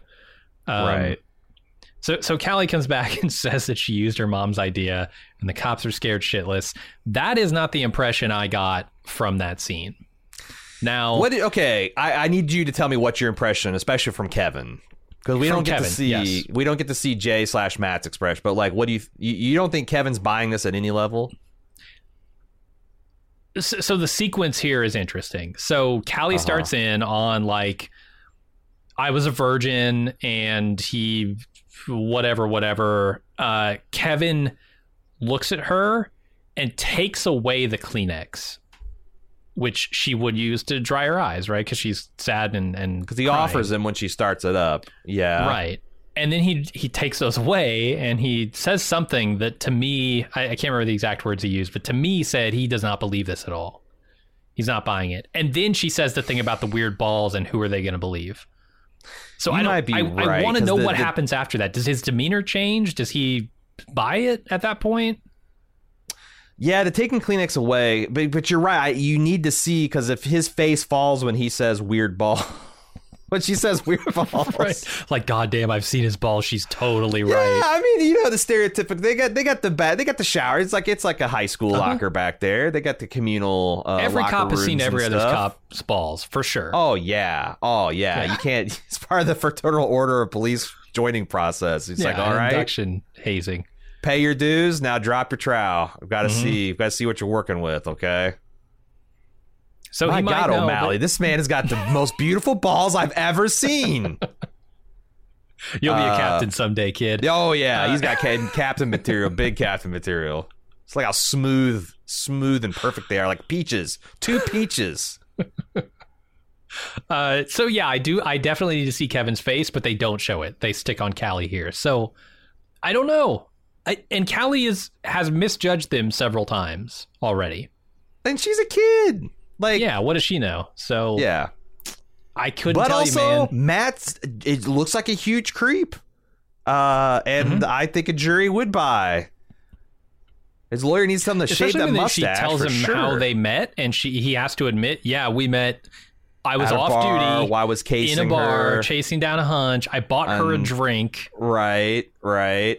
Yeah, because the 16-year-old's making eyes at me. She was sexually advancing on me. Yeah. And yes, I knew how old she was because I had done my research on their family, of course. Mm-hmm.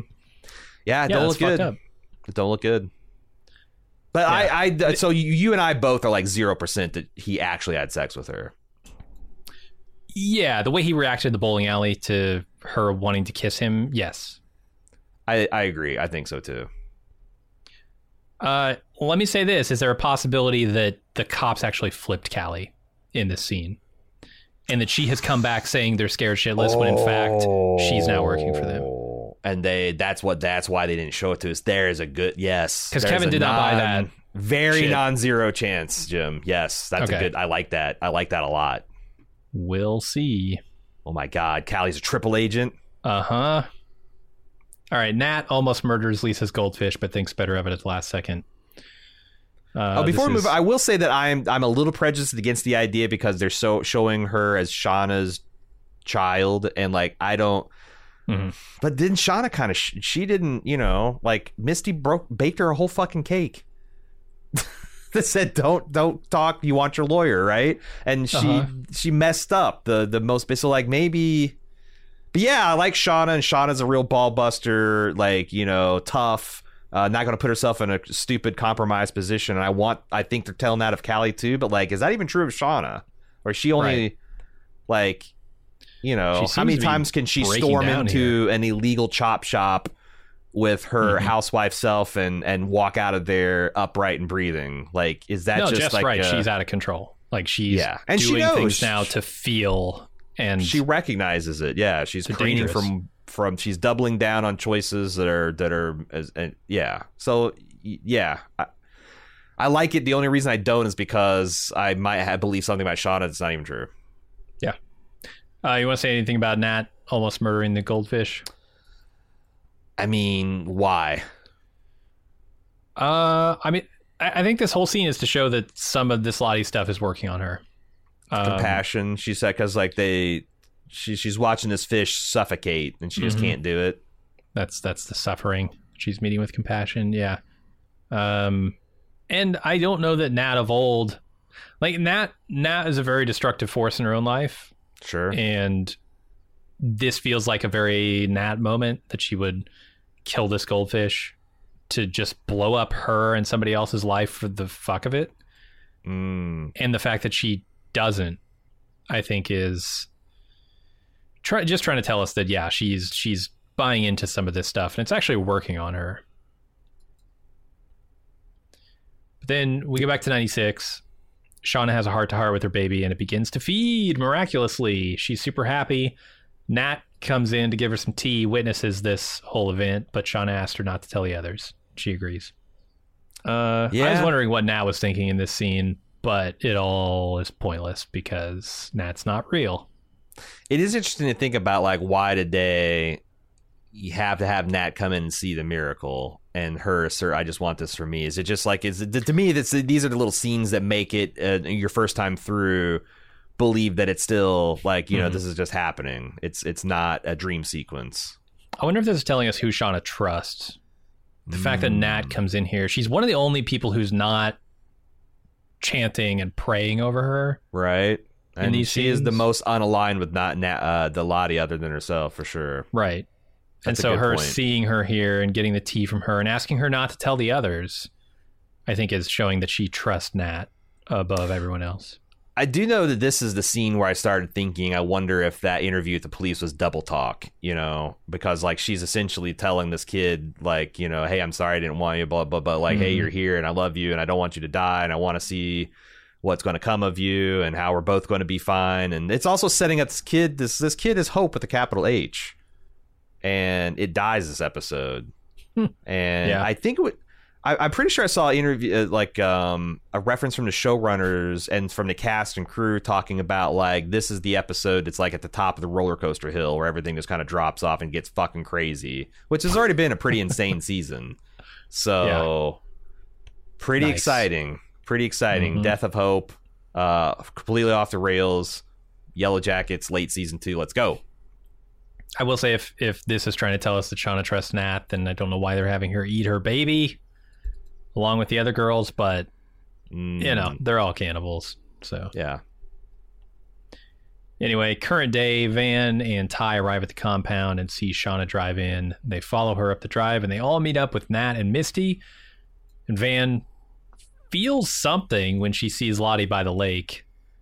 They do this big shot where they pull out and show it a bird's eye view of the wellness center, and the grounds are arranged in the symbol. So this is Nat coming out in her full purple gear. I think it's interesting that Lottie is wearing this royal blue color that I saw show up a lot. There's this little blue cup that is identified with the baby. They wrap the baby in a royal blue blanket. There's this like very particular shade of blue that keeps coming up in this episode, and I don't know, like we've gotten in some color theory and like Mad Men and Breaking Bad. I don't know if it'll be a continuous thing, but it's just something I noticed in looking at themes and stuff, and I wonder if they're trying to do something with because I definitely seen that Lottie's color has shifted from like warmer tones to more cooler tones. Lottie's wardrobe.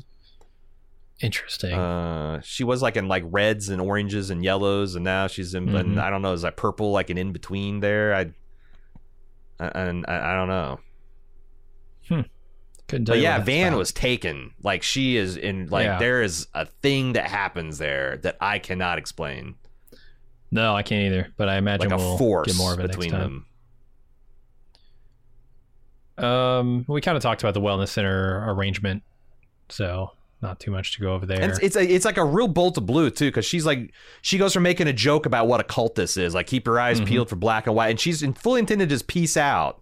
And then she sees Lottie, and everything just, all of her bullshit just drops, and she's just ready to worship, I think. It's crazy.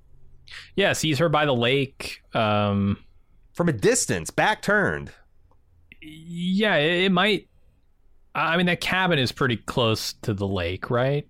Out in the wilderness. Everything's pretty so close. This might have like brought her back, like, almost like Coach is being transported back to another time, a potential past. This might have brought her back in that way. Yeah. All right. Everything we saw before with Shauna trying to feed her baby and this scene here of all the girls eating her baby, all of that's a dream. None of that happened. Shauna wakes up, finds out that her baby died during birth, and claims that she can still hear him crying. Wonders why the rest of them can't. Yeah, I don't know. We talked about this a lot in the intro, but I get why this makes a lot of sense with the Lottie group dynamic here. Little disappointing to me though, because I'm looking for the really fucked up stuff they're going to do. So this is about the best way that baby could have gone. This might be the gateway to it, that like, everyone is looking forward to this as a hope, as a way, as a symbol of like, life going on and of something new and unequivocally good happening. And it's more terrible shit. So like, yeah. if we're at the top Shauna's of the roller coaster and that baby Yeah. was not strapped in and that baby just went flying out, this is Right. where things get really fucked up. Yeah. Right, got ejected at the first loop to loop. Don't take your babies on roller coasters. It's not a good idea. Yeah, do you think so? Like, is there anything they also pointedly didn't show us the baby? Maybe it's because of its good taste. There's also another mirror theory is God, who is the yellow jacket? Is it Mara that is hearing the dripping water and no one else can hear it? Oh, Mari? Is it Mari? There's an interesting juxtaposition where Shauna is saying that she can hear her baby crying and no one else can hear it. Is there? That's what I was wondering. Yeah. Yeah, like if you got the mirror that's like, that they're living in the timeline where all bad things happen, is like the veil so close that she can just hear the better timeline. But you'd think the better timeline, they wouldn't be in the wilderness. Oh, yeah. There's no good I guess she'd still timeline be in the pregnant. wilderness. She'd still be pregnant. So maybe she's hearing her and Jeff decide to have the baby and she's hearing it from another lifetime away. I don't know. It's super interesting that you're having two characters claiming to hear something that's obvious and no one else can hear it. I think that's got to mean something. Yeah, I would think so. But I don't know what. We'll find out next episode, hopefully. Oh, like Jim says, that'll do it for this week. We'll have to see what happens next. We will be back later in the week for a feedback episode because, again, we continue to go long in these episodes and people continue to send us in more feedback. So we're gonna have a special feedback edition out sometime later this week. If you'd like to send in your thoughts to us at any time, yellowjackets@baldmove.com is the place you want to do that. If you want to find out what else we're doing, because, man, we're doing a lot. We got a special premium podcast. We're going to be talking about Silo, Miss Davis, and Ted Lasso. We just got done watching Guardians of the Galaxy Volume 3. You can check that out if you want to hear our thoughts. But if you want to know what we're doing other than Yellow Jackets, it's easy. Go to twitter.com/baldmove. We post our schedule and all of our releases over there. And if you'd like to support us in what we're doing here at Bald Move, we encourage you to do so. Support.baldmove.com. You can join the club. It's an easy way to get ad-free feeds, more bonus content like that OTC we talked about. And yeah, just keep us podding podcasts. Yellowjackets@baldmove.com is feedback for the show. Thank you very much for listening to us. We will see how things go as we go down the roller coaster hill starting next week. Until then, I'm Aaron. And I'm Jim. See ya.